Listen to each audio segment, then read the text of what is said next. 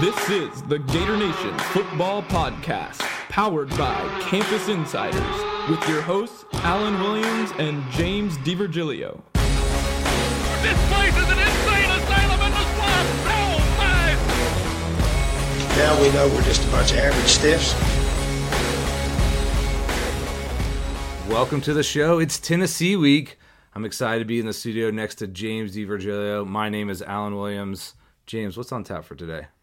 Got a great show today. First of all, we've got Little Peyton in the studio with us, one of my favorite Tennessee characters. He doesn't talk or do anything, but I'm looking at him right now, and just the mere sight of him makes me happy.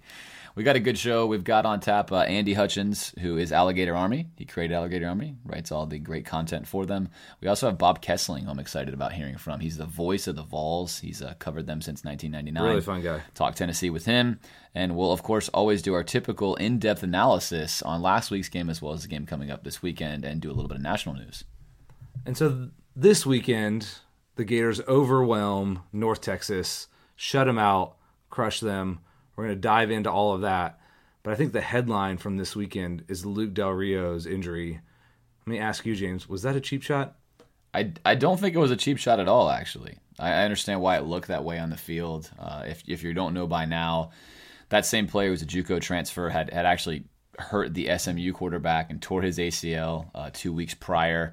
But if you look on tape, it looks like he just gets caught up with Goolsby, starts falling down, and hits Del Rio almost at the same exact moment that Del Rio releases the ball. I'm really not sure what else he could have done there. So it probably felt cheap live.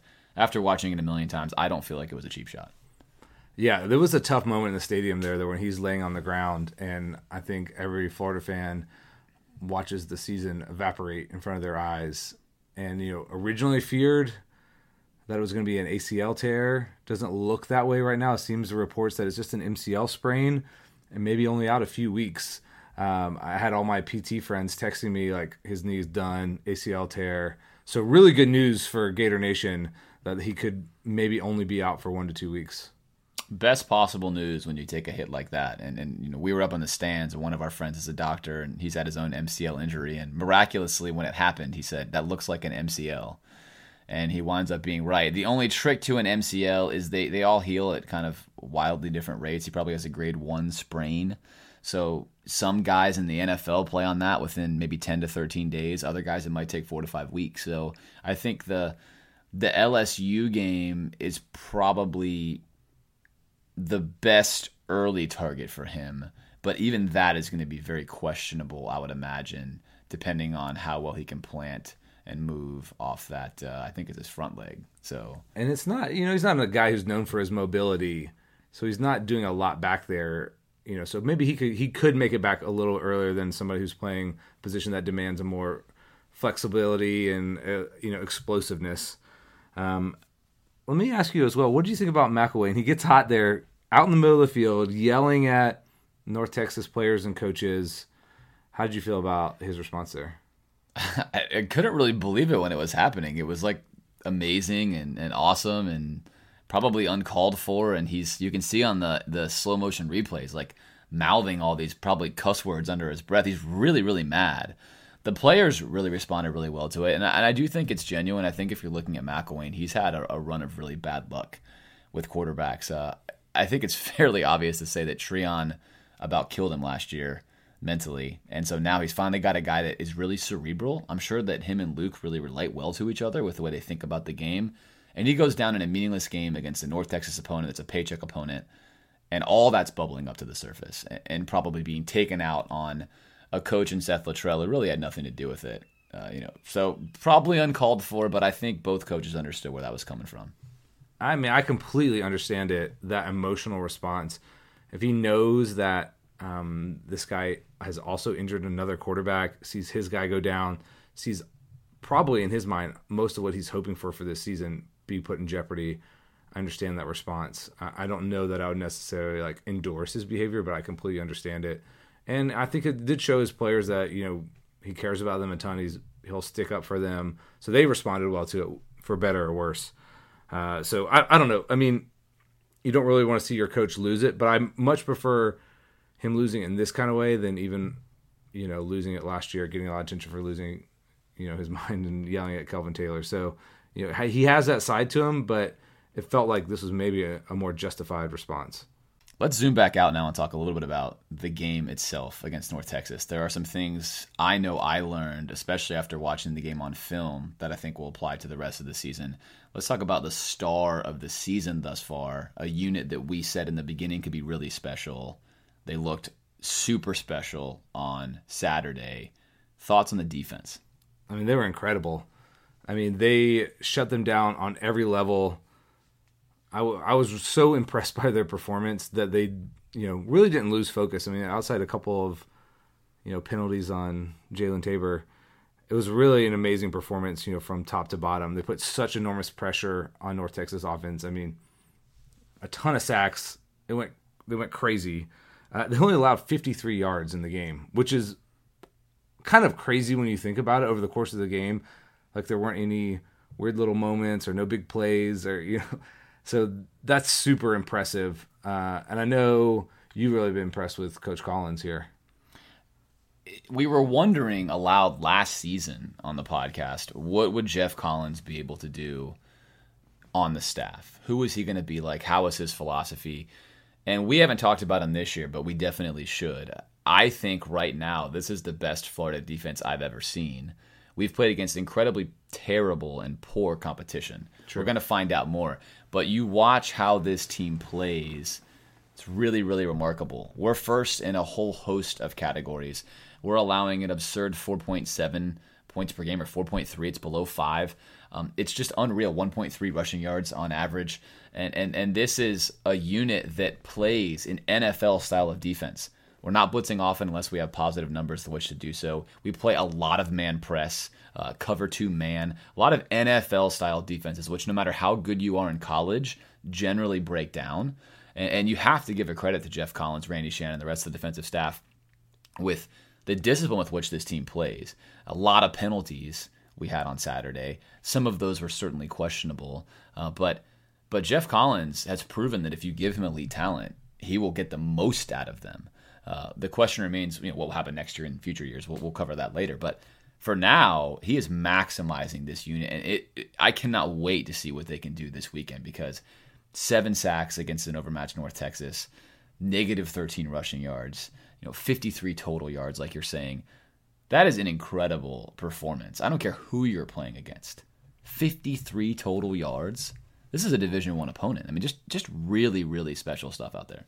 Yeah, and essentially this defense has given up no legitimate touchdowns. I mean, the one they gave up against UMass that, made us all nervous because we weren't scoring, they basically gave them that touchdown through all that penalty yardage. And then Kentucky, scores a completely meaningless touchdown against our third stringers at the end of the game. So with the game on the line, they've basically given up 1 touchdown over 3 games. That's crazy good. And if they're able to clamp down like that on some of our more elite opponents, this could be a historic season. So we've talked a little bit about, from the beginning, wondering if we could get enough pressure up front. And we are leading the nation in sacks with 16. Does that surprise you? It does. It doesn't anymore. It's easy to look back and say, well, of course, what were we thinking? Everyone thought this defensive line would be great. But the number one thing we isolated was, could we get edge pressure? Could we get some sacks? We highlighted Zuniga. He was on our hype list, and lo and behold, he's living up to the hype. He has 4 sacks already. We took the under on 6.5 sacks being the total. And there's a lot of actually quality teams left to play, but regardless, we're getting edge pressure with just about everyone. And a lot of that is really what Caleb Brantley's doing. He's kind of become the unmentioned person, Caleb Brantley. But if you go back and you watch tape, almost every single team is still double-teaming him because they have to. And that is allowing guys like Sherritt, who was probably less heralded coming into the season, a high recruit, not a guy that was getting a lot of mention, to wreak havoc. He's had a wonderful season getting man-to-man matchups on the line, taking advantage of that. And then seemingly at times you'll have our entire defensive line pushing them back. So it's really like a sack by committee approach. I would say Zuniga so far has been by far, though, the best one on the edge at flat-out power rushing a guy and beating him straight up. He's showing a tremendous ability to do that, which, again, this weekend, I really can't wait to see it. Tennessee's offensive line is not spectacular, but a good test for this unit, which so far has been completely unstoppable. Yeah, I like that sack by committee. I mean, they're getting pressure at every point. There's nowhere to go back there. Because, if you get a push up front, maybe you escape to the edge, or, pressure from the outside, you climb the pocket, but there's nowhere to go. And then if there is a gap, you'll see Jared Davis or Anzalone filling those gaps and chasing down somebody who would even threaten to get anywhere. So that front seven is, or I guess front six in this case, is performing really admirably. Let's move over and talk about the offense. It looks like we maybe missed Antonio Callaway a little bit. If you can catch my sarcasm there. Missed him a ton. Looked like a different team from the one we saw in Kentucky. Looked like a very different team, and that's why we always kind of caution about this whole sample size situation. Is you want to see more, units. I think in the game, I had thought the offensive line was struggling. When I went back and watched it on film, the offensive line actually played really, really well. The only guy that I would have graded out as having a poor game was Cameron Dillard, and he had a poor game. There are probably 3 plays in general where he just gets completely beat, which affects our ability to do some things. But credit North Texas, the 3-3-5 confused us. It confused Luke Del Rio on multiple occasions. By the middle of the second quarter, Luke Del Rio was actually not making reads anymore. In fact, he was staring down whatever his first receiver was. So I thought that they played well. They played very aggressive. If you weren't in the stadium, they were within 10 yards line of scrimmage on most plays. They had really scouted us well. They knew 4 or 5 of our plays in the first quarter before we even ran them. They just literally knew them. There was no deception, no fake, nothing that was getting them. So I thought they did a great job of scouting us. We were probably somewhat vanilla, but my initial reactions were different. So that's the thing that surprised me. When I put in the film, I thought the O-line dominated. We probably should have run the ball even more than we did. Passing is actually what hurt us in the first half, and we were somewhat confused by a few of the things they did, and we just didn't really have a playmaker in Callaway that maybe they respected enough to get open. But Chris Thompson filled that role. He was wide open twice early in the game, and Del Rio was not looking for him. He finally did find him on the pass interference call. So he's probably looking for Callaway in those plays that are touchdowns. Yeah. So definitely I think you could make an argument that Callaway probably is the MVP of our offense. And we'll talk about this on the end of the show, is that he's possibly more important than Luke Del Rio is right now. And we're going to find that out this week, just because of what you have to account for when Callaway's in the lineup versus what you don't have to account for when he's not, especially with Cleveland out as well. You don't really have a number 1 receiver out there. Yeah, and Brandon Powell becomes way less effective without being in those combo routes with Callaway. They're deadly when paired together. Yeah, and the offensive line, it's easy to criticize them, and they do deserve some blame for our, I don't want to say ineffectiveness, but our not performing up to the level that maybe fans were hoping for. But we were missing Tyler Jordan, our right guard, who's maybe our most consistent guy down to down. And that, new guys switching in and out guard. We started a guy in Richard Desir-Jones who hadn't really played a lot. They eventually moved Fred Johnson over there. Still starting a true freshman on the right tackle spot. So lots of room for confusion if the other team is doing some weird stuff, which they were. So that's maybe understandable. But maybe the bright spot for the offense was our running backs. Good games from all of them in certain aspects, but let's play a little stock up, stock down with each of these guys. There's 4 of them. Let's start with the guy who maybe is the most up and down, Mark Thompson. Yeah, I feel like the stock is up on all of them, but Mark Thompson in this game especially, I thought he missed the hole multiple times, and this isn't just like, maybe he should have found a different lane. Like, he flat out altered the play and didn't run through the gap he was supposed to. You're thinking of that 4th and short Absolutely. Jumbo package. Jumbo package, 4th and short, where you have Sherritt and Cox as the lead blockers. It's an off tackle to the left, and he just goes left for a step or two and decides to just cut it right up in the middle of the right and take on a guy as though he's still playing at a small JUCO. If he follows his blockers, that's a touchdown there. We have that sealed. You have Cox running through yet another hole untouched and Sherritt sealing off the top side. He doesn't. He goes rogue. He did that on multiple occasions. And so for me, I guess I'll say his stock's a little down. When he does hit the right hole, he's tremendously explosive. You saw that on his touchdown play. He's running to a very high average. But on the crucial downs right now, if I were the runnings back coach or the one that's in the meetings during the week, I would say, I'm not sure I want Thompson as the biggest guy to be running my 4th and shorts. He's shown a consistent tendency to not follow the play, and that is what you cannot have happen in those plays. Yeah, that was some of our reason for maybe not as many points on the board. We get down there twice on 4th and short, don't come up with it. I was impressed by Jordan Cronkrite. I thought he ran really hard, did really well in the spots he got. Of course, we're continuing impressed by LaMichael Pirine, who shows great burst. Every time he touches the ball, I'm like, wait, who is that? Oh, yeah, I can tell it's him just by the way he runs. And, not as many touches for Jordan Scarlett. Were you hoping to see more out of him at this point in the season? Well, he had 9 touches in the game. I think Thompson had 11, which was the most, somewhere in that neighborhood. Or maybe just more production, maybe I'm asking? I mean, it's. I think it's so hard to know because each week the committee kind of changes, right? So it's Pirine last week for 100 yards, and he only gets 9 carries in this game. Does really well. I think all of them averaged above 6, 6.5, 7. They all ran well. But yeah, it's so hard to know. My favorite running back right now, though, is definitely LaMichael Pirine. Scarlett, I think, is going to be our best back if he can run through a gap and get to the next level. He's very hard to bring down by himself, whereas Pirine's very elusive. Scarlett is very, very hard to bring down. He hasn't gotten a ton of those opportunities. He, though, like Thompson, has also missed the hole a couple of times. I thought Cronkrite and LaMichael Pirine have continued to show the best ability to hit the holes and maximize the yards where they're supposed to be.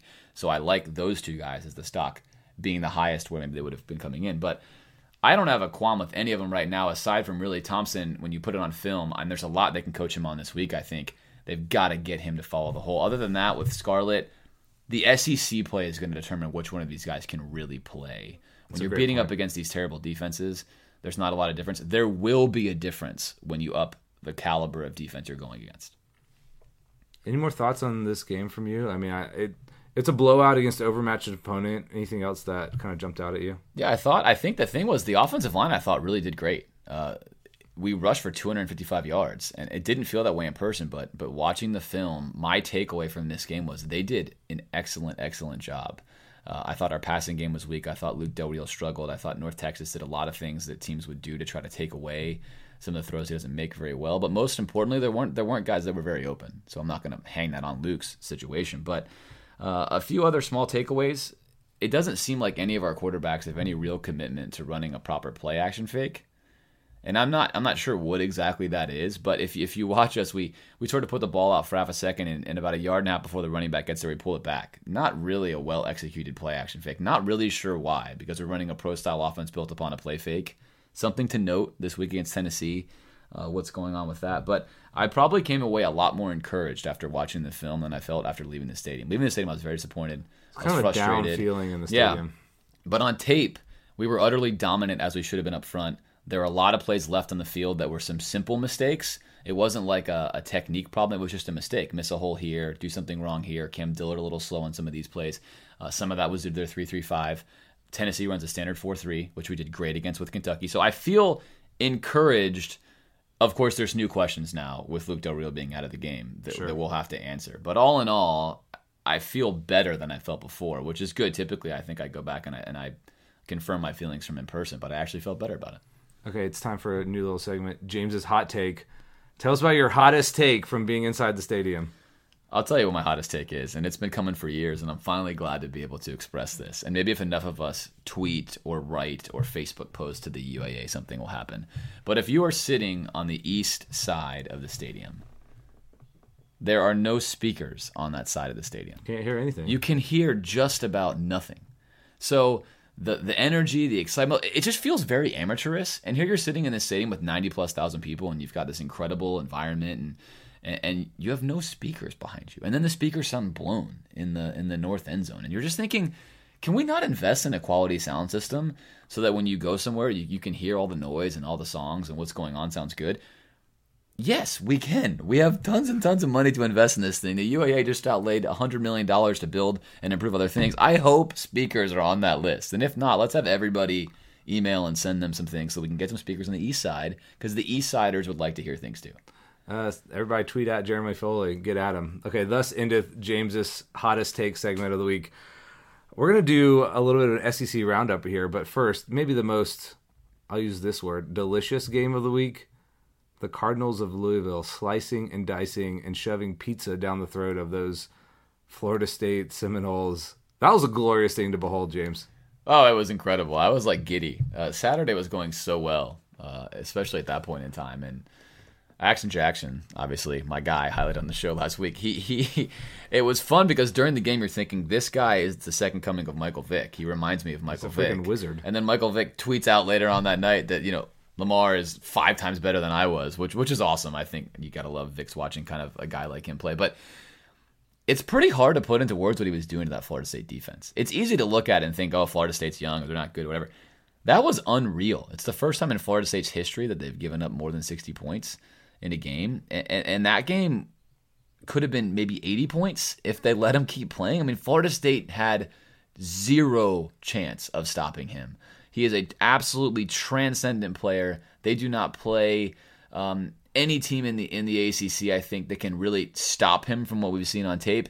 The only question with him is, can he really adequately pass the ball aside from running a drag route? But Petrino has been a master of that offense. He finds ways to only have quarterbacks run drags and then run the ball, and it works really well. But super fun to watch. I loved watching Florida State get killed. I love watching Jimbo have to explain how that happened because there is no explanation. And I can't wait to see what happens to both of those teams because Indeed. Big moment for Florida State right now, confidence-wise. None of those guys ever expect to lose a game like that. We'll see how they respond in the upcoming weeks. How does Louisville handle success? And, yeah, very interesting. You're right, moving forward. I mean, Florida State played terrible on offense, too. They couldn't move the ball either. Of course, Ohio State looking ultra dominant against Oklahoma. Urban has his team ready to go again. They're going to be interesting to watch moving forward. They've got some big games coming up. Yeah, you got to wonder about Bob Stoops at Oklahoma. There's got to be a Mark Richt effect coming in right now. You get just absolutely, utterly decimated by an Ohio State team that returns 6 starters. And here you are with your team that's returning, I think 11 or 12, and you had more hype early on. But Urban Meyer, say what you want about him, when he gets a quarterback that can run around and throw the ball adequately, that is an incredibly difficult team to beat. And right now they look a lot better than Michigan does. So 3 games don't make a season, but regardless, Ohio State's team to keep an eye out on for. All right, let's jump over to the SEC. Maybe the headliner, I guess, Georgia pulling a stunner by throwing a 4th and 10 touchdown pass to beat Missouri. Yeah, maybe headliner in the just horrifically bad SEC East, but Georgia stole a game they should not have won. Reminded me of them doing that to Auburn back in the day that kept us out of the SEC championship. Yeah, man coverage at the end with their best cornerback covering. I don't know. I don't understand why you play man against a freshman in that scenario. It's kind of an easy read for him. But either way, nice pass by Eason, good win by Georgia. Kirby Smart continues to sit on an unlit bonfire that's heating up, though. And they escaped with their first SEC win. LSU, Mississippi State. It looked like it was over. It was 23-3. Turn out the lights, go home, but it wound up being 23-20. Thoughts on that one? Yeah, the Fighting Dan Mullins making game. I didn't see 1 second of this game other than seeing LSU wearing their stank gold uniforms. But, yeah, I don't know. I think I'm just generally unimpressed by both teams. Agreed. Danny Etling, interesting to watch. Another Purdue quarterback. So Purdue transfers everywhere. Could have an Austin Appleby, who we're going to talk a lot more. Don't worry if you're thinking, why haven't they talked about Austin Appleby in the quarterback situation? We will. But you could have a all-Purdue matchup with Etling and Appleby in the LSU game, which would be interesting. Okay, Auburn losing out to Texas A&M. So impressive win or disappointing loss? It's a good win by Texas A&M. I think it means they're potentially somewhat for real, actually. You were wondering if they really should be ranked. They probably feel like they should be. I think Gus Malzahn won't make it through this year. I think they're going to get rid of him. There's a lot of frustration in that fan base. There is. Rightfully so. He's done very, very poorly, which is sort of a head scratcher given the heights he hit with talent that wasn't his. Still a chance to turn this season around. That's 2 tough losses they've had. They came close to beating Clemson. A&M is no slouch. Alabama holding on against Ole Miss. Ole Miss taking these big leads and not being able to hold them. Are they going to do that every week? I don't know. I don't know either. That Ole Miss, man, it's got to be frustrating being an Ole Miss fan right now. You're at new levels, but you're blowing a game to Alabama at a true freshman at quarterback, 24-3 lead, and you sort of just implode yet again. So Bama continues to defy everything and every year just win all these games, which is most impressive. Hats off to Nick Saban. And then some games that were a lot less exciting, like the Fighting Will Muschamps against ECU squeaking out a 20-15 win. They were up 17-0 in a site that all of us are familiar with. Classic Muschamp there. Hey, we scored 17, pack it in, folks. Literally stop playing offense, literally, and hang on to win 20-15. Vandy getting absolutely crushed by Georgia Tech. Probably a lot of noise and Georgia Tech is not a powerhouse at this moment. And Vandy on defense is supposed to be able to handle people. Not looking good for them right now. Yeah, that's bad. That's their forte with Derek Mason, and that's ugly. Kentucky played an absolute barn burner with New Mexico State, who, of course, we had on the podcast last year, like 62-49 or whatever the final score was. The game was close. Kentucky was losing for a lot of that game.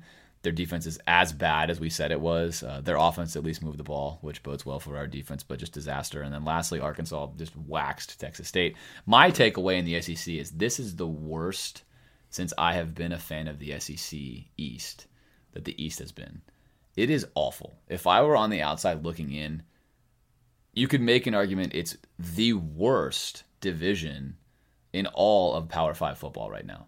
There are some that contend for it, but it is that bad. It is really, really uninspiring to look at the SEC East. There's a few that would ask you to remember some of those Big Ten or Pac-12 conferences that are looking kind of down. Big Ten overall looking good, but yeah, there's a Pac-12 division that would take umbrage, I think, with your assessment of the SEC East. Maybe. I don't really know, though. I mean, Kentucky, Vanderbilt.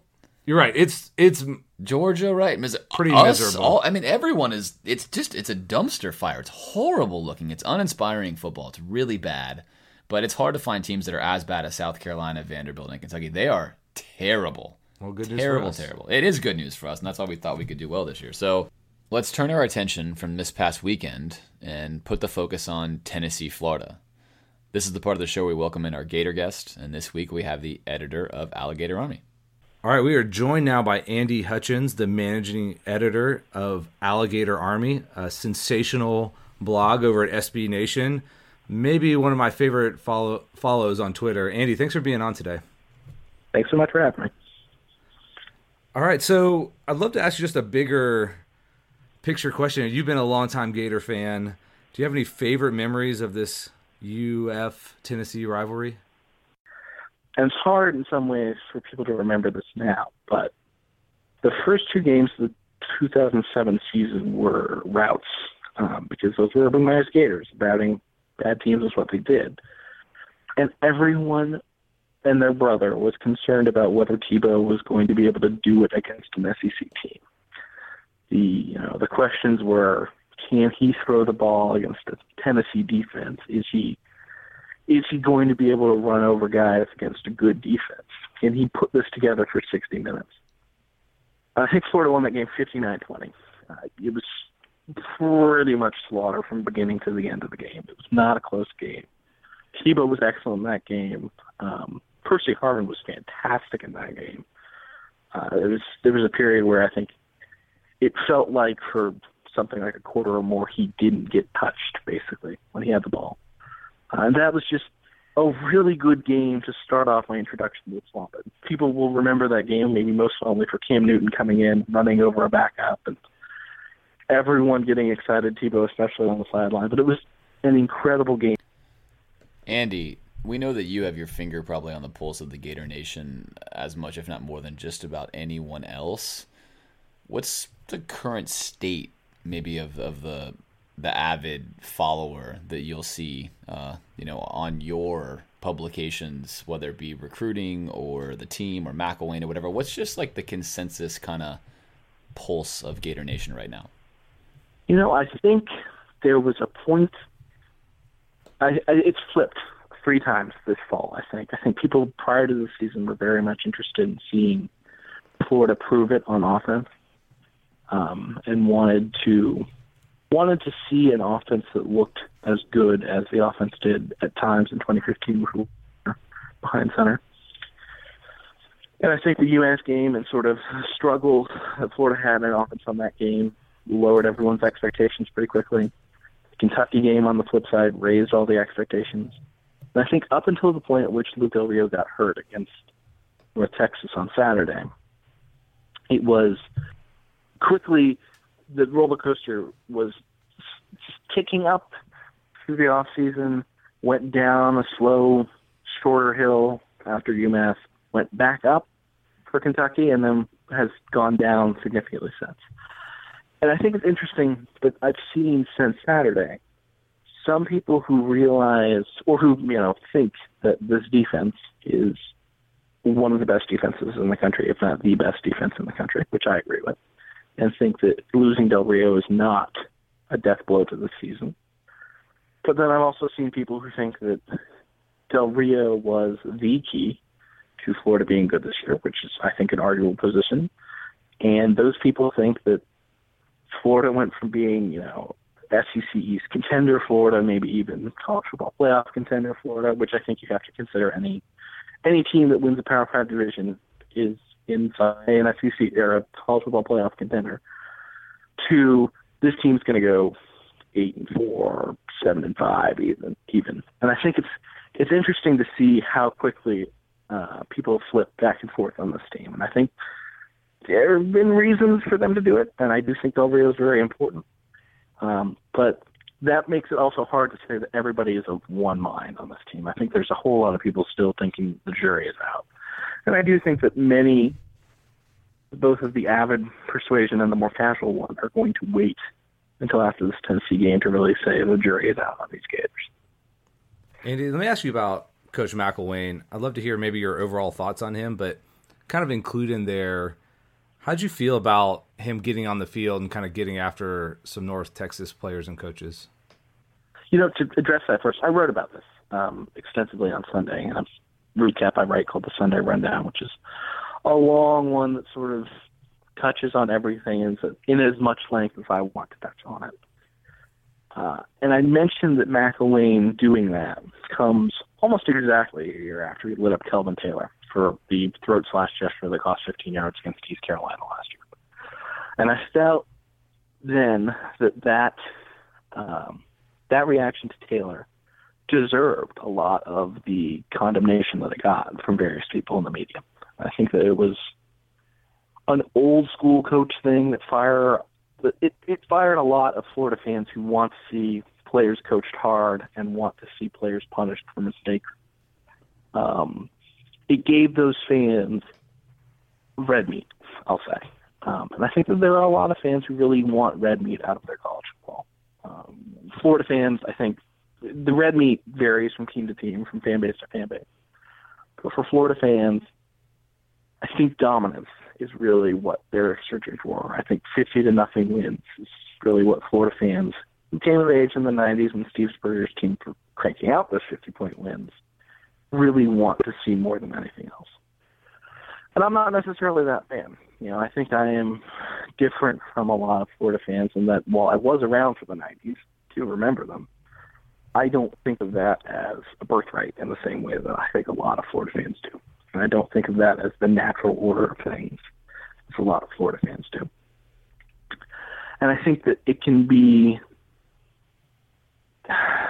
alienating to have minority opinions in any college football base. But I do think that my minority opinion was right on that. And I think that McElwain made himself look a fool in some ways that time in 2015. Fast forward a year, and I think that McElwain standing up for his players and standing up against what he perceived as dirty play and what I think is probably universally acknowledged to be at least risky play, going low against a quarterback who's standing and throwing a pass. It obviously played a whole lot better, and I think it played a whole lot better not just with players but with fans who saw it and thought, this guy's going to defend his players. What do you think about McElwain and his staff's ability to recruit? It seems to be a recurring theme amongst fans, amongst those on the message board, that this could be a significant weakness as we move forward. Do you agree with that? Disagree with that? I think the jury's still out, and I think it's hard for me to, I'm saying the jury's still out because we don't know. We don't have enough data points. But also because you just don't know with recruiting until you're 2 or 3 years in. We're 1.5, not even in. Do I think that McElwain's staff, as currently composed, is going to be chasing down 5 stars the same way that Alabama's or Ohio State's or Clemson's staffs are?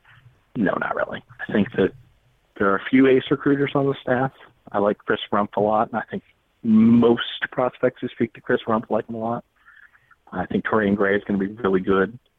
I think Kerry Dixon is really good. And I think Tim Skipper is really good. But I don't know that beyond those 4 guys, there is a above-average recruiter on the rest of the staff. Rump, I think, has done a fantastic job recruiting defensive line positions. Not so much defensive tackle last year. That's one of the big issues, but defensive tackle was also really barren in Florida last year, and I think not taking anyone last year might allow for a really good class this year, so that's a good thing. Wide receiver, I think, is the one position that has been best renovated under McElwain. Despite the fact that it's a very green position right now, you're seeing the younger players are the ones that Florida turns to and trusts, which I think would indicate that Dixon is either a very good evaluator of talent or a pretty good developer of it. And I think that's what you have to look at really early when there aren't established players at positions. When evaluating a staff's recruiting ability, are these players who are coming in and playing better than what was there? And is it indicative if these guys are 5-star guys that these recruiters are able to go out and get playmakers? Or was it if these guys are borderline 4-star guys with, Antonio Callaway being a pretty good example of this? Was the staff able to find somebody under the radar and pick them up? And I think that's a promising thing for Florida is that, Skipper and Dixon especially have been able to get a critical mass of running backs and wide receivers from which there are contributors already. So it's really hard for me to say with any sort of sweeping good or bad verdict that this McElwain staff is great or terrible at recruiting. Okay, Andy, give us a quick prediction for this week's game and maybe give us a score. So the quick prediction is pain. I think that both teams are going to try to run the ball a lot. I don't trust Josh Dobbs. I don't trust him as far as he can throw it, which I don't know how far that is. I don't really trust Austin Appleby either. I think that both coaches would do well to not trust their quarterbacks all that much. And I think you might see 25, 30 carries from Jalen Hurd, probably 30 to 35 to 40 carries for Florida's running backs, the 4 major ones. I think you're going to see a low-scoring game because I do think that Tennessee's defense, despite the fact that it doesn't have Cam Sutton, I think Jalen Reeves-Maybin, though he's going to play, isn't going to be 100%. I think Tennessee's defense is probably slightly better than Florida's offense at this point, and I think Florida's defense is significantly better than Tennessee's offense. So you got a low-scoring game. In a low-scoring game, I think I've got to go with Florida. I don't feel strongly about this. I think it's close to a coin flip. But I do think that what Florida can do on defense to shut down a team, even as talented as Tennessee, is going to make things easier on its offense. I think that, unless Tennessee scores early and things snowball, which is possible, I think, if Florida's going to be able to make it a 4-quarter game, and I like Florida's defense's ability to make plays and or get enough stops over the course of a 4-quarter game to win a close one. So let's say 17-14 or 24-17 or something like that. And I think Florida comes out on top. Andy, thanks so much for joining us today on the show. Where can the people follow you? So the best way to follow me if you're looking to talk to me about Gator sports or just read about what I'm writing is at Alligator Army on Twitter, just Alligator Army. The website is alligatorarmy.com. We try to have a Facebook presence at facebook.com/Alligator Army. Don't know how well I succeed with that, but we try. And I'm always around Alligator Army and always around that Twitter account, so you can find me there. But if you want to read things that I write about not the Gators, which, okay, I guess if you want, I am also at Andy Hutchins, AndyHutchins on Twitter. Perfect. Andy, thanks so much for joining us today. Thanks so much for having me. Tennessee week. It's the first really big game of the season for the Gators. I know you're pumped. I know little Peyton's pumped. What about him? Let's go. I mean, this is why it's fun to be a Gator fan. It's Tennessee week. I know I have a younger brother, and he went up there, and all of my life he'd heard me talk about how Tennessee is the greatest place to go to when they think they're going to be good. And it's not changing now. Yesterday there was yesterday being Sunday, there was a a fine gentleman in Tennessee that decided that he was going to create a crowdfunding site for the death of Austin Appleby at this game. Funeral, to pay for his funeral costs. To pay for his funeral for his family, because the defense led by Tennessee is going to kill Austin Appleby in this game. So that's how intense this rivalry goes. Little Peyton, as I look at him right now, he just makes me happy. He's a war trophy that we took from a win in Knoxville many, many years back. We have not lost since then. There's more of a story on him in last year's podcast in case you want to get the debriefing, but he's undefeated. And so we're going to find out in a little bit if we think he's going to remain undefeated. But this is just such a great week in the life of a Gator fan. I love this game. So much fun to hate Tennessee. And it's good that Tennessee is good again. I mean, it's a more fun schedule. You find out a lot about your team at this early juncture, and I'm excited for it. I'm pumped for it. Big question mark for this team. Huge. The overriding question is, can Austin Appleby be a competent enough quarterback for us to win this game? What do you think? Well, we're gonna find out. I think that there's a large overreaction from Gator fans, primarily because of the Will Grier to Treon Harris drop-off. Yes, and there's understandable. This permanent fear that your backup quarterback is horrible. But the reality is, on paper, Austin Appleby is a better prospect because he's a much better thrower. I think Del Rio's a better passer, and the difference between those terms really comes down to accuracy, game management. The thing about Appleby is he's an Elite 11 guy, so he's one of the top 24 quarterbacks in the country in 2011, then whittled down to the top 11, of which guys like Jameis Winston were in. Okay, certainly Jameis Winston, he is not. He goes to Purdue. He's from Ohio. He's 6'5". He has a very, very strong arm, like an NFL strong arm. He can make every single throw outside the hash mark, deep outs, deep pitches. All the throws that Del Rio, I don't think, really can make as well. He can. He played at Purdue. He was essentially taking huge shots every single game. He's got a lot of experience playing on the road against big schools and big teams, as well as playing at home. Hard to evaluate him. I watched a lot of film on him. It's very hard to get a good feel for what he's doing because he hardly ever had any time to throw. I think that led to happy feet, some early tosses, some speculative throws. Very risky throws. Right. My gut feeling is maybe if this guy hadn't gone to Purdue and he was able to have time behind an offensive line, he could have really been something. He's a great guy. If you listen to him talk, an ultimate team guy, really mature guy. People really like this guy. So you want to root for him.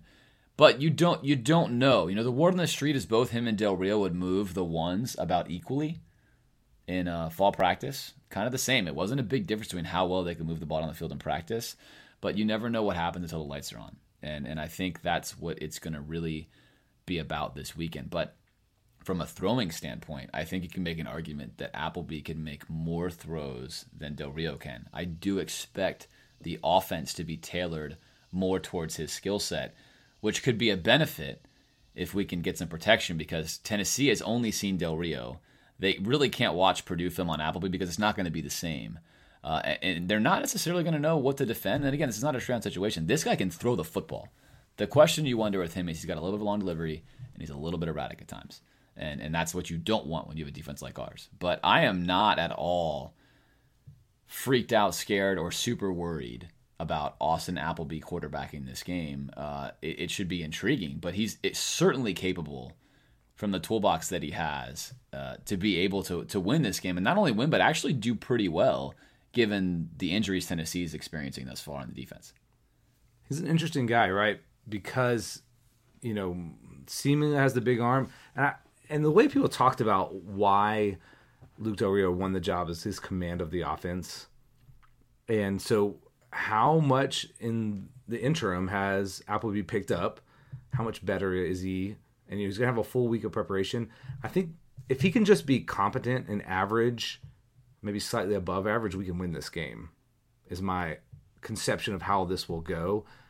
You're worried, like you said, if he is a little erratic, if he starts throwing it to the guys in the wrong jersey, as McElwain likes to say, that's immediately going to sink our ship, I think. So, but I think they're going to put him in a position to succeed and win. I don't think they're going to ask too much of him. You're right. He has a guy who's played on the road in big time games in the Big Ten, well, as much as Purdue is in big time games, but big time environments.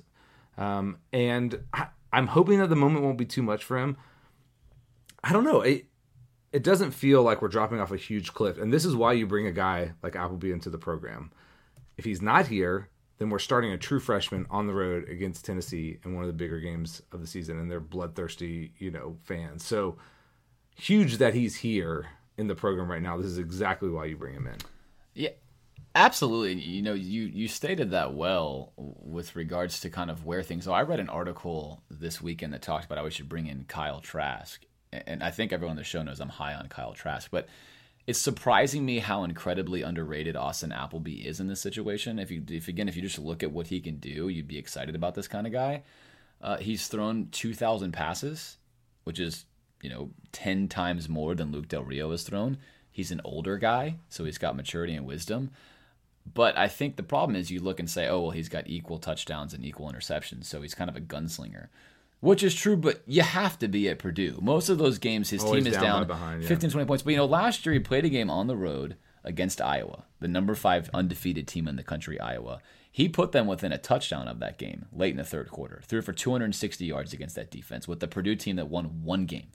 So he's not going to be afraid to throw the football. This is not Treon Harris. This is not Todd Murphy. This is not a whole host of other quarterbacks we've had there. This is a competent throwing quarterback. But we hope. We do not know what's going to happen when the lights are on. That's the thing. And I think Luke Del Rio had a whole year to understand the offense. He's very cerebral. He's very safe. And I think Del Rio's thought, not Del Rio. I think Coach Mack thought, hey, Del Rio is a good choice to pair with this defense. And that's true. I don't think that Del Rio is like 80% the choice and Appleby was 20. I think it was probably a lot closer than maybe some fans tend to think it was for that competition. Again, I'm not saying that Appleby's going to go out there and light it up, but there shouldn't be this tremendous fear maybe the Gators have right now. I don't have that fear. Now, after this game, maybe Appleby just totally freaks out, but there's nothing that would lead you to believe that's the case based upon watching him on film. The main thing is to limit his turnovers, and I expect the game plan to help him not have to do that. But to put a bow on this, there was a throw at the end of that game, this North Texas game, that Appleby came in and he overthrew Morrell Stevens, number 82, tight end, and it looked like, he overthrew him. It was actually a fantastic play. He stopped running the route. He read short, he read right, he snapped his head around and read the deep post, which is the proper route, it's a corner route, the proper route and a touchdown. He gets hit as he throws that ball, and Morrell Stevens stops running the route. That was the best job of full field reading that was done on film all day against North Texas. So he can do these things that maybe Del Rio isn't really even comfortable doing. I'm intrigued to see what's going to happen. So hopefully all these things I'm saying are, one, we don't know, but two, this could be potentially a just fine situation. And no matter what happens, testament to McElwain to picking this guy up. Because like you said, that's the key. That was what you do to address your holes in your roster. We did it, and it's going to hopefully pay dividends this weekend. But let's look at the other side. Tennessee has a senior quarterback who's played a whole lot and thrown a whole lot of passes. We don't know what the heck he's about because no one knows if he can really pass. What's your feeling on Dobbs? Every time I watch him drop back in an obvious passing situation, he seems really unsure and frightened. I don't fear him throwing the ball at all. I mean, he's got a decent arm. He can put the ball downfield. So you have to respect that and cover that. But I think if we give him confusing looks and we're, able to put some pressure on him, which I think we will, he doesn't threaten me as a passer at all. He does as a runner. And that's where we, last year, let him run on us. And if we do that, we're going to be in trouble. But yeah, he's not a guy I think at this point that really terrifies you. He's not going to drop back and carve you up. No, Dobbs, he cannot pass. I've watched every single game now. There's nothing that leads me to believe this guy can pass a football. Nothing. Most of his yardage in these games comes from these 5 and 6 yard passes that go for 25, 30 yards. He's highly inaccurate. He doesn't throw the ball on time. He doesn't have good vision down the field. He doesn't have any sort of pocket footwork. If his first read is not open, he wants to run. Even now as a senior. He's a smart guy, and that analysis, I think, partially causes him to freeze sometimes. But he's tremendously gifted with his feet. He's their second leading rusher. That's what they fuel themselves off of, and that's like what you said they got us last year on. And even with last year, according to this year, I don't think he's grown at all with how he passes the ball. So we've got good film on him. We know what he wants to do. We know what Tennessee wants to do. Their receivers don't have a plus matchup against us. I don't see how he passes the ball consistently in this game unless they have gadget plays that somehow consistently fool us. They just cannot line up and throw the ball against our defense, which is, if I'm a Tennessee fan, I'm worried. I have no faith Dobbs can do it. We're going to find it if he can magically flip a switch, but I don't believe in players just flipping switches for things they can't do technically. On the flip side of the ball, though, an intriguing matchup. So we know the offenses have a lot of question marks on both sides. We consider and talk about it, but a lot of question marks. The defenses for both of these teams are good. Let's start with ours. We've talked a little bit about it already. The Gators defense facing their first real opponent this weekend. What do you think about that matchup? I love it. If we can hold them in our base front, meaning like if we can play nickel the whole game, we're gonna like just destroy them. And now, if we have to put a third linebacker on the field, which we might need to, if they're just gonna run heavy the whole time, then let's see if Collins is too stubborn or not. That's been a contention with me and him. Of course, he doesn't know about that, but that he won't put that third linebacker on the field and really try to stop the team that's loading up to run against you. The only time they really did anything last year was those trick plays, the throwback to Dobbs, broken plays, some of the zone read stuff that we're having trouble with at the beginning of last year. Seems like we've buttoned that up a little bit. If we can get pressure with our front four, maybe just sending one guy and we can keep playing nickel, it's hard for me to imagine a scenario where they put up a lot of points. Now, they're going to empty the playbook, I think. They are going to try some crazy stuff. They almost have to. They can't march up and down the field.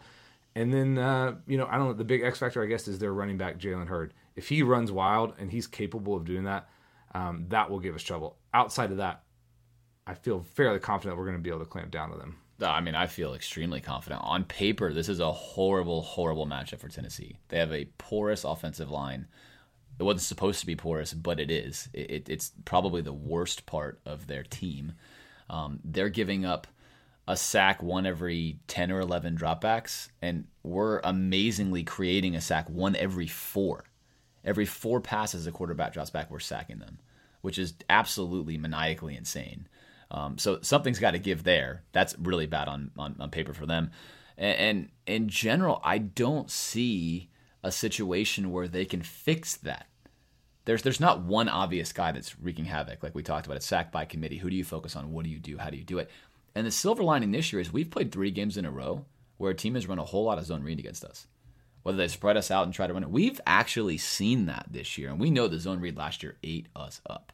But I expect them to bring Marcus May down into the box, and Anzalone is a huge difference maker. Yes. When he's in there with Davis and Marcus May, those are 3 of the best run-stopping defenders in the whole country, maybe the 3 best. Really fast, really instinctual, great. Very hard. I think it's going to be very hard for them to create running lanes.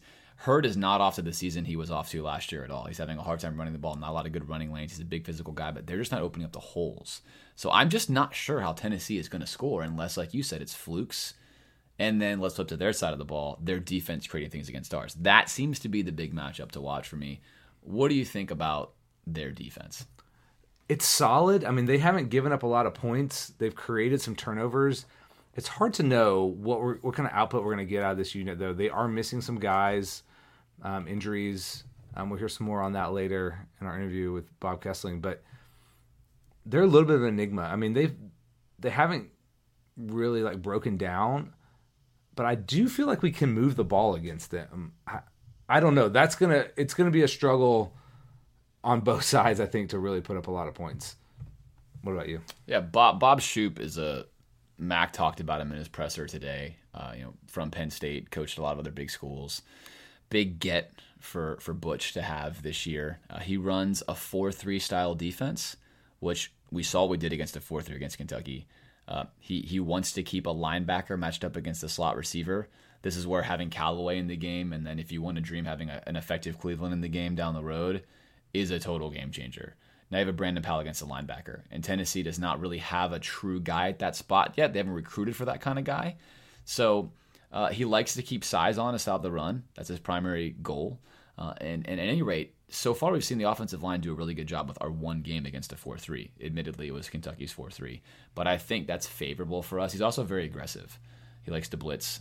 We did pretty well against North Texas with the blitz. Again, Tennessee's different. But this matchup, to me, is going to define potentially the rest of our season. Let's say Appleby winds up being average or below average. Win or lose or whatever the case may be. We know we're getting Del Rio back.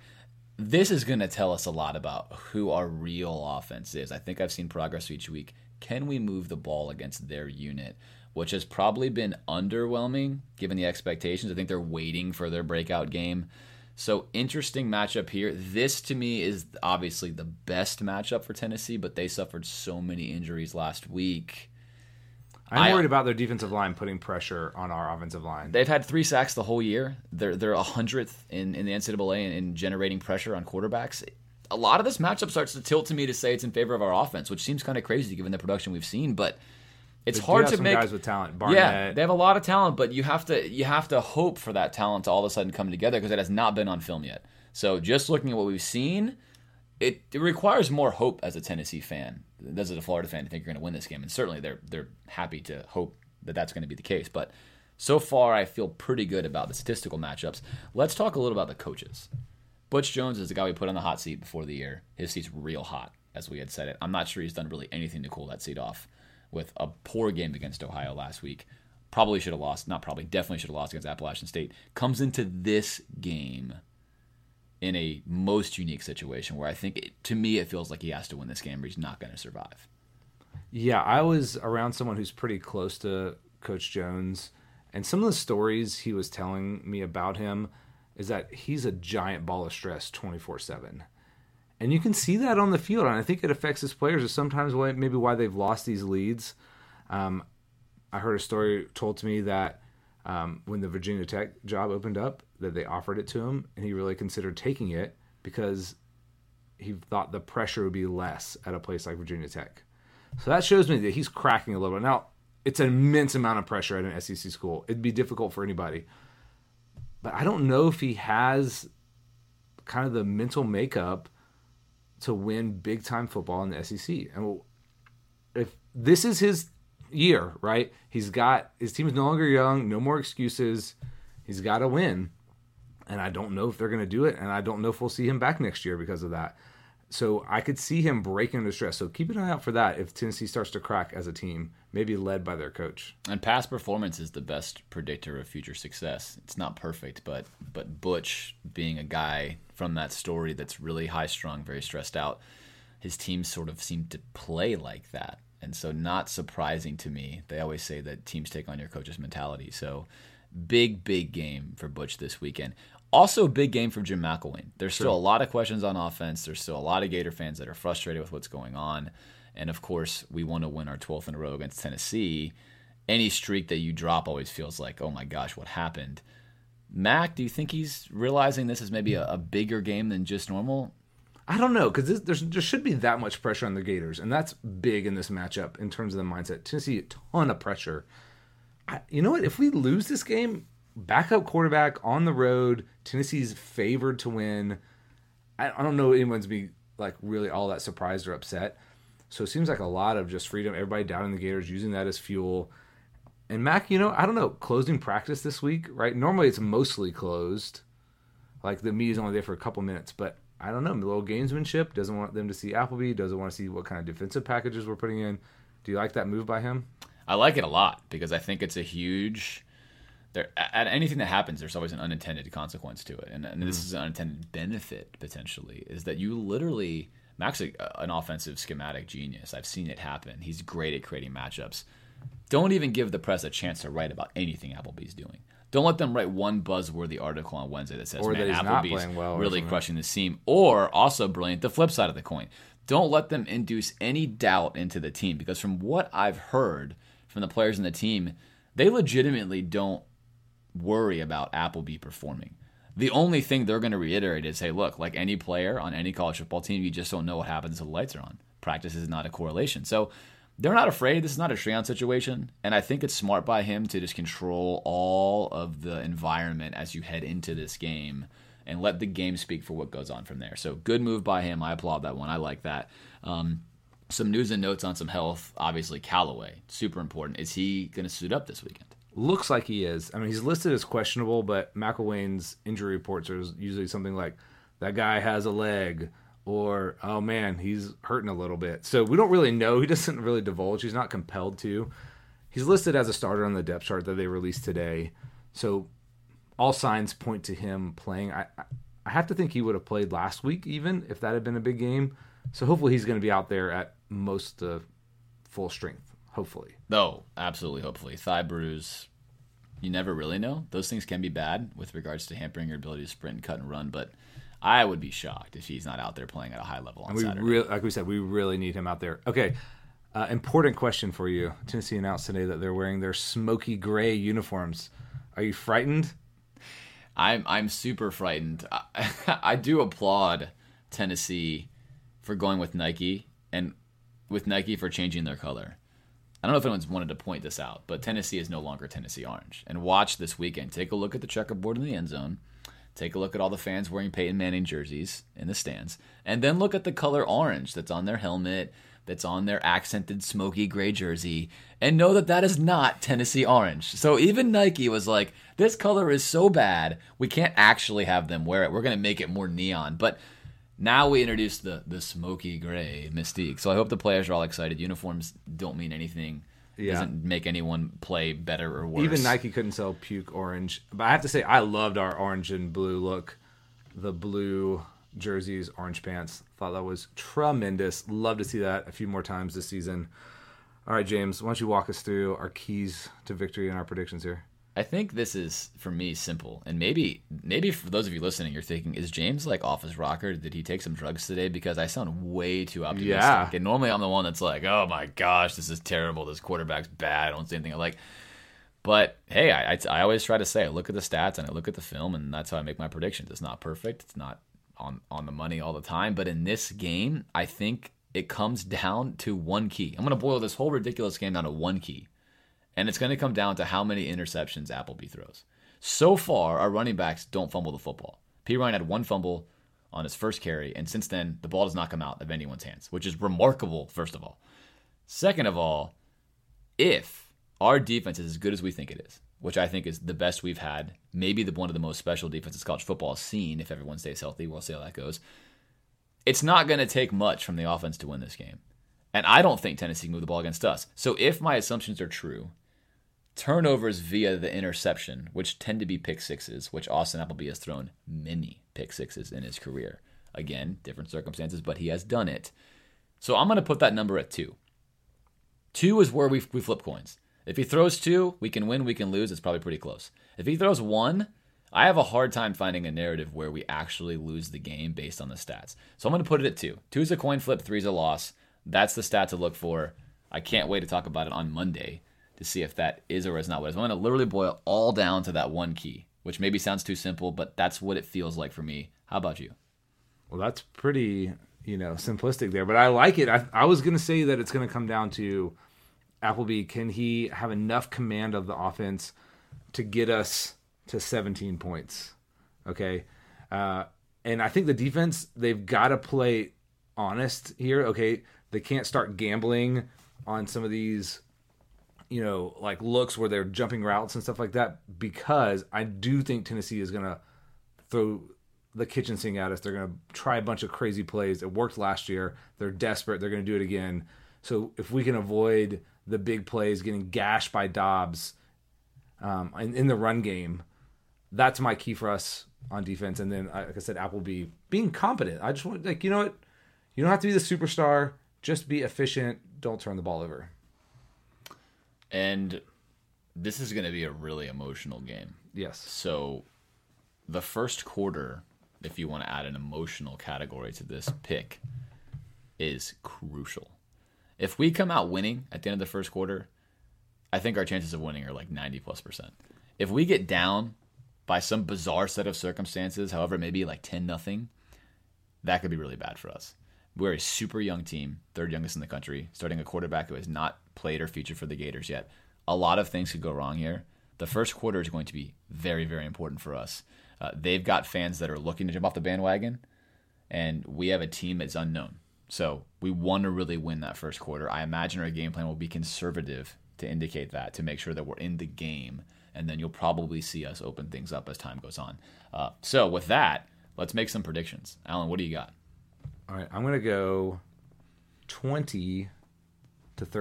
It's close, and I think one of those touchdowns for us is going to come on some kind of turnover, interception, fumble, something like that. What about you? And Gators win 2013. I'm not really sure how Tennessee's going to score a touchdown, but whenever I feel like that, I always give a team a touchdown, and I'm also going to assume they're going to make a field goal. So I'm going to give them 10. If we don't give them offensive points, but I don't think we will, I just don't see how they score really even any points the way our defense is played. But I'm going to go 27 for us. I think this is going to be a convincing victory, and if it's not, then we're going to have to reassess kind of where we are depending on how it looks. But I think there's a lot of signs that line up for us to beat them convincingly. They've been a very smoke and mirrors team.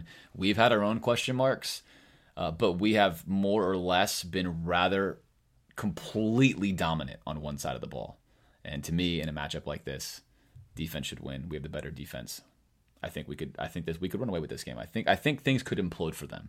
And I want that to be the case. I want us to win our 12th in a row as we literally implode Tennessee yet again, and they have to get a new coach and start all over again. They could crack under the pressure. Like I said, all the pressure on them, no pressure on the Gators, except for just the general they want to win the game. So that could be the key. Let's find out what a Tennessee longtime insider, voice of the Vols, student, one-time walk-on thinks about Tennessee's chances. Really excited for this week's guest, Bob Kesling. He's the voice of the Vols. He's been the voice of the Vols football team since 1999. He's been in the area since 1977, and even before that because he graduated from the University of Tennessee. Bob, thanks so much for joining us today. Good to be with you guys. So tell us about the state of mind right now of Tennessee and the Tennessee fan base heading into yet what's another interesting game for them against Florida. Well, I think at this point in time, the fans are happy that the team is 3-0. They're not exactly happy the way they got to 3-0. They thought some of these games, like against Appalachian State and against Ohio, they would have steamrolled those opponents, and they really didn't. They were able to figure out ways to win. I guess the most amazing stat that comes forth is, and just kind of indicates how fortunate Tennessee is to be 3-0 and how sloppy Tennessee's been at times getting there. Tennessee's fumbled 11 times this year, and they've lost one of those. And that was a punt return that Cam Sutton fumbled that App State took in for a touchdown. But since then, offensively, they've fumbled 10 times, and the ball has just bounced their way. The fact they fumbled going into the end zone in overtime against App State, and that proved to be the winning touchdown. It was recovered by Jalen Hurd as Josh Dobbs fumbled. So I guess to say that they've been sloppy and that they haven't really played with a lot of sharpness, and it's, of course, the coaches will tell you it's a game of 11 and one guy's breaking down, and that's what it's costing them. Even if that's the case, they're still going to have to sharpen things up a lot against Florida. You just can't be sloppy in the SEC and survive. Virginia Tech fumbled 5 times against Tennessee and lost all 5 of those fumbles. And that really helped Tennessee turn that game around and was really the winning edge because they had a short field and scored several times against the Hokies. So I just think trying to tighten things up and being crisper and more efficient offensively this week is the main thing that Tennessee wants to get done. You mentioned one of the more compelling figures in this game, Josh Dobbs, senior quarterback. I think all of college football is maybe waiting for him to get to the level that he can pass the ball, at an efficient enough rate that would allow Tennessee to win championships. Do you think he can get there this season? Well, they've been saying that for 3 years. I mean, is he going to get there? Is he going to do this? One thing he does, he makes plays. When you need a first down or you need him to make a great throw, he does it. There's some other times you kind of scratch your head and think, well, his footwork's not very good, and he doesn't throw spirals, and he threw that ball behind that receiver. If he would have hit him, he would have been open. But when it's 3rd down and 8, and they need a big play to keep the drive alive, or more importantly, win the game, he makes them. And that's the one reason he's playing, is that he, for whatever reason, he's a playmaker, and when you need him most is when he steps up the most. And it's not always the prettiest. It's not always the way you draw it up, and a lot of times the coaches have chewed their fingernails right down to the nub, but he makes plays, and he's been very, very efficient as a starting quarterback at Tennessee. Everybody complained last year about his passing percentage, that it wasn't up where it needed to be. Well, it was 59%, and I'm sure there were a lot of days back in the 60s and the 70s, if you had a quarterback that was completing 59% of his passes, they'd probably be in the running for the Heisman Trophy. But now anymore in the spread, because of so many short passes and little flip passes and jet sweeps, where they throw it 6 inches forward, and that's counted as a pass. They want you up around 64, 65%. He's right at 60 this year, but that's still not where they want him. They want him to be more accurate. And I contended last year that one of the reasons that his percentage was down is that his wide receivers didn't help him very much. They were hurt. The ones that played didn't. You could probably count the great catches on one hand that they made last year. They're deeper at wide receiver. They're younger this year at wide receiver. These guys that just aren't making the great plays to help him out. So if Josh Dobbs is to complete a pass, he almost has to count the numbers, and that's kind of hard sometimes for a quarterback with all the pressure and the blitzes and things that they face. And I'm sure that they're going to put a lot of pressure on Dobbs this week. Looking at this week's game, what are the matchups that you think are in favor of Tennessee, maybe some of the matchups that you're worried about? Well, I think the one area the biggest concern is defense because of the injuries that Tennessee's incurred. They're going to be without two of their top players, Darren Kirkland Jr., who's going to miss his second straight game with an ankle injury, and Cam Sutton, who was a senior cornerback and one of the best cornerbacks in the SEC, broke his ankle last week against Ohio U. So both of those guys are out. And then Jalen Reeves-Maben, your emotional leader, and another guy that came back, passed up a chance to go to the NFL to come back. He's questionable, although I think he's going to try and play because of a shoulder that he injured last year, and he re-injured it last week against Ohio. So even if he plays, how efficient is he going to be? Now, Tennessee needs him on the field because he's such an emotional leader.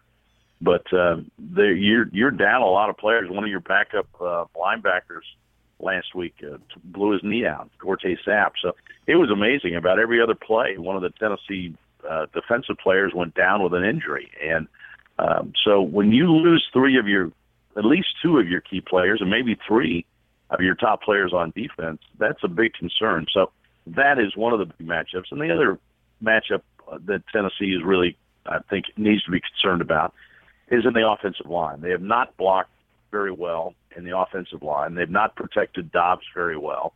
And as you know, Florida is a tremendously talented defense. So Tennessee has been juggling personnel on the offensive line. They hope to have Chance Hall, who has been injured and hadn't played a game this year, who probably would have been the starting left tackle when the season started. But he couldn't go, so they had to put a freshman out there, Drew Richmond. And in the last two games, they've been juggling guys, just trying to find the right combination. So how Tennessee's offensive line holds up against the Florida defense will be a big factor in the game as well. So if Tennessee loses this game, what is the pressure like on Butch Jones? I mean, I don't think he would get, obviously, fired afterward, but is this essentially a must-win game for him? Pretty close.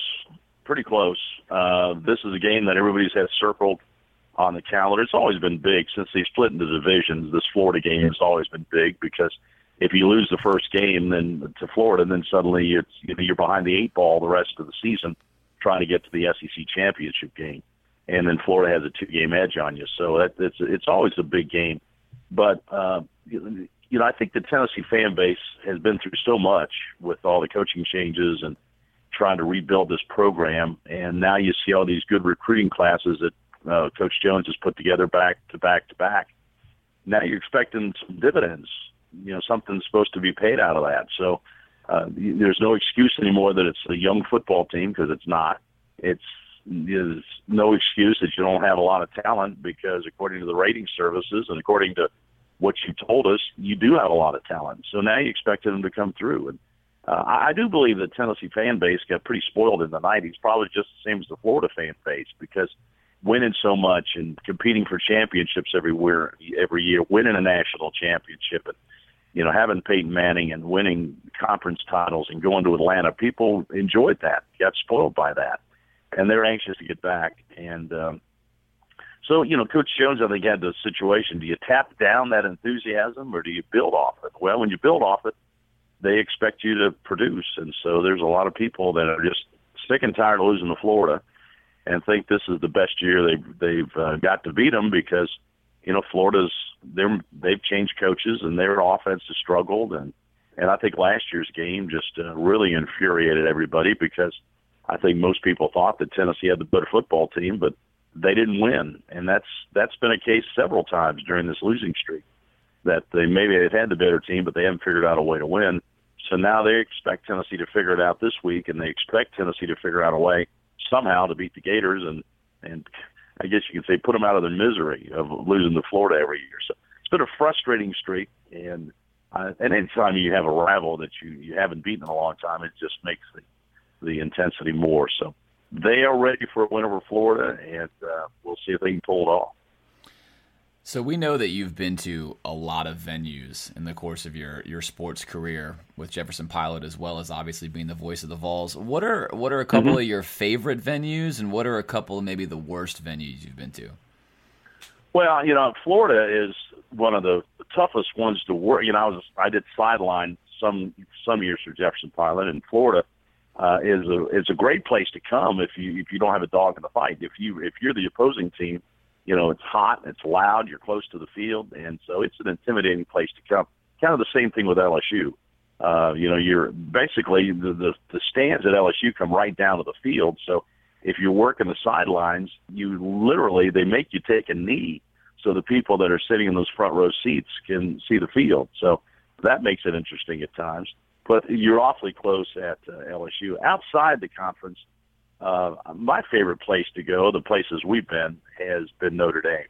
I just think it's a special place. They value their tradition up there. They don't have to put up a lot of championship banners. They don't have to have Heisman Trophy posters everywhere because everybody knows the history of Notre Dame. And I guess they have made some renovations since last time we were there with some more luxury boxes, but pretty much it's still wooden bleachers and with splinters in them, and they're crowded, and concession stands are still kind of crowded, and you still see the old stadium and you see the Golden Dome. And it's a pretty special place to go, and they really enjoy their tradition and their football up there. So if you're a college football fan and you got a bucket list of places to go, I would put Notre Dame on that list.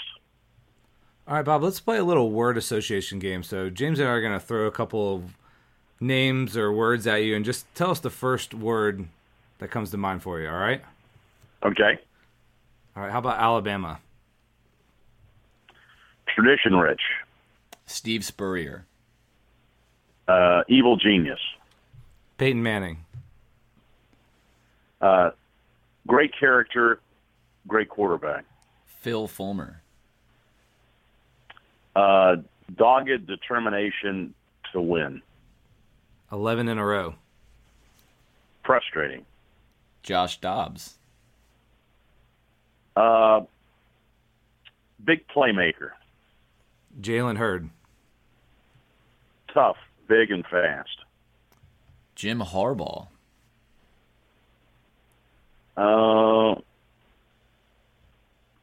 Deceptively crazy.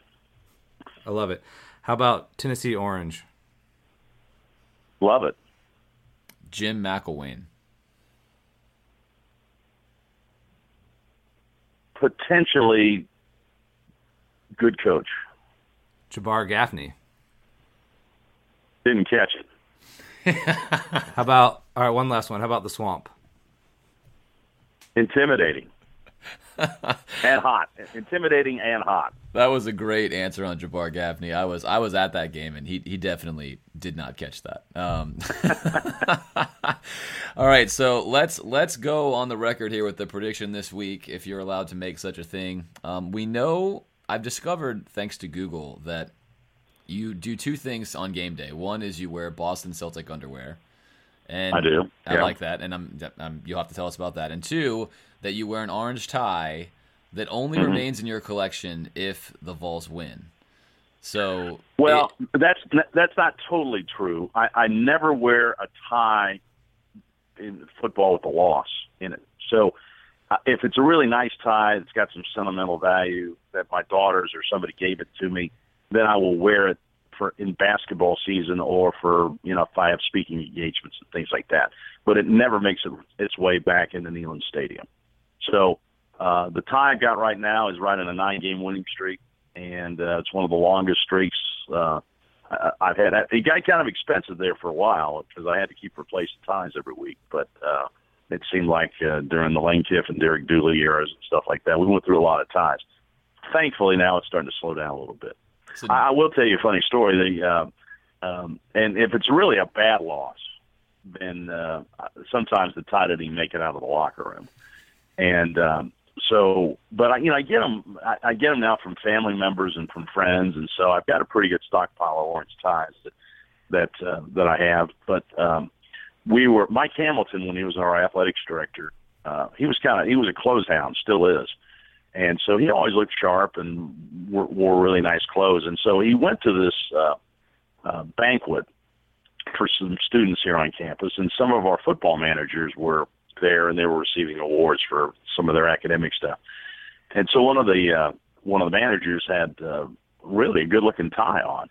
And so Mike came up to him and said, "Hey, that's a great-looking tie. Where'd you get that?" He said, "I got it out of the trash can at Notre Dame after Kessling threw it away."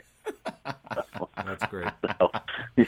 So anyway, I know we lost a game at Auburn several years ago. That tie didn't make it out of the airport at Auburn, things like that. But it's just kind of a superstition. And but I've been a long-time Celtic fan since the days of Larry Bird. And so I remember Bird always used to look up at the banners and think about Bill Russell and the championships. And so when I started doing play-by-play stuff, I started wearing Celtic underwear to remind me that you need a championship effort tonight. So that's kind of why I do it. Oh, I like it. Do you think that the tie you're going to wear on Saturday is going to make it out of the locker room and into the week after? It's a pretty expensive tie, and I think my wife gave it to me for Christmas, so I think it might have to make it out. But I'm pretty confident it's going to make it out. I think we're in good shape on that.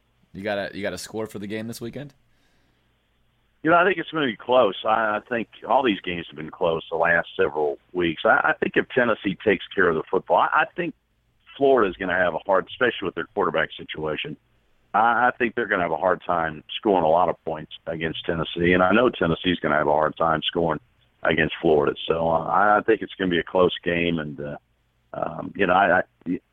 Tennessee's favored, and I think Tennessee's going to figure out a way to win. I just have that feeling. I think it's going to be difficult, but I think they are going to figure out a way to win because this game turns on big plays and it turns on turnovers. I mean, last year it turned on a big play by Florida on that long pass.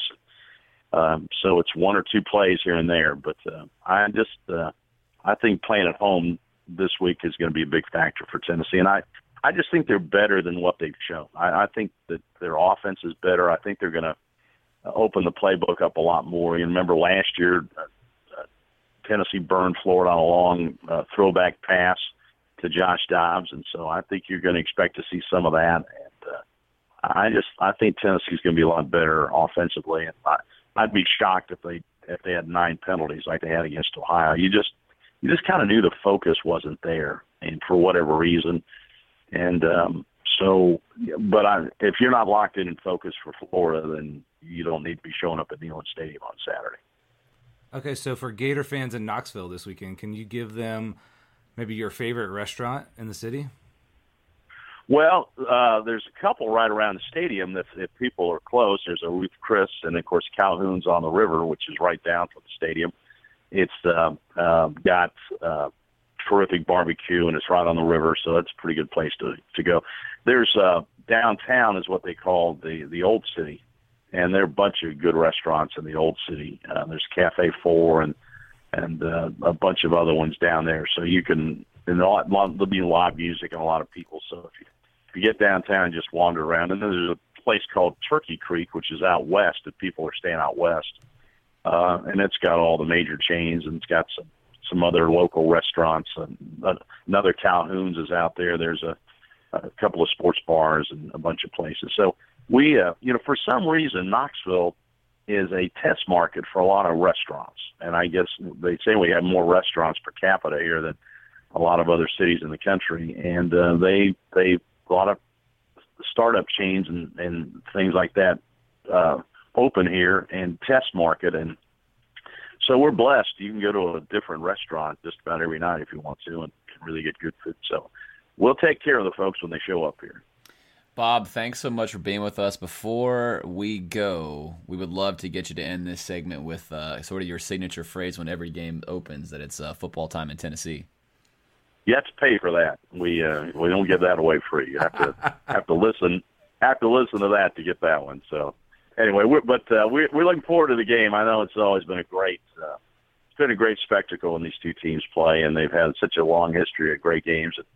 I expect another one on Saturday. I think it's interesting. I think Jim McElwain will figure out a way to move the ball on Tennessee, and I think Tennessee's defense is going to throw some stuff at Florida to make things kind of complicated. So it's going to be a great chess match, and that's what makes SEC football so great, because like the Georgia-Missouri game last week, who would have ever thought that, the way Missouri played last year, that you didn't think, well, Missouri's no good, and Georgia had to throw a last-second pass to beat them. So you never know how these 18, 19, 20-year-old kids are going to show up on Saturday, how they're going to play, and that's what makes it so much fun. Well, Bob, thank you so much for being on today. The voice of the Vol. Is a real pleasure to get a chance to talk with you. Really appreciate it. Okay, guys, I appreciate it, and hope to see you this weekend. So not surprisingly, Bob picked the Vols to win. You and I picked the Gators to win. Vegas says the spread is 7 in favor of Tennessee. I think a lot of that has to do with the Treon effect from last year. Vegas looks at new rosters, but also heavily bakes in what happened at the end of the year. So maybe we're all homers. Time will tell this Saturday. We're looking forward to it. Other notable matchups this Saturday, and there are several in the SEC. Georgia travels to Ole Miss. Thoughts? It's going to be a clarifying game for both those teams and for a couple other SEC teams. Yeah, if Georgia is what I think they are, they're going to lose that game. I'd be almost shocked if they win at this point. Arkansas at A&M. Big game. Probably for maybe the second best team in the SEC West, maybe SEC overall. Yeah, and Arkansas, we'll find out if they can continue their sort of high-wire act and win close games this year like they've started off with. And then lastly, LSU, a team no one really knows about, at Auburn. Maybe Gus Malzahn's last stand? Someone said this is the buyout bowl. Chris Musgrove, shout out, who's not listening, but the loser has to buy out their coach and fire him. And with that, we'll put a bow on Tennessee week. Can't wait for this Saturday. Always tons of fun. Hopefully we come back on Monday really excited about it. Looking forward to discussing the Florida win. Gators team. Yeah. All right, guys. Enjoy the week.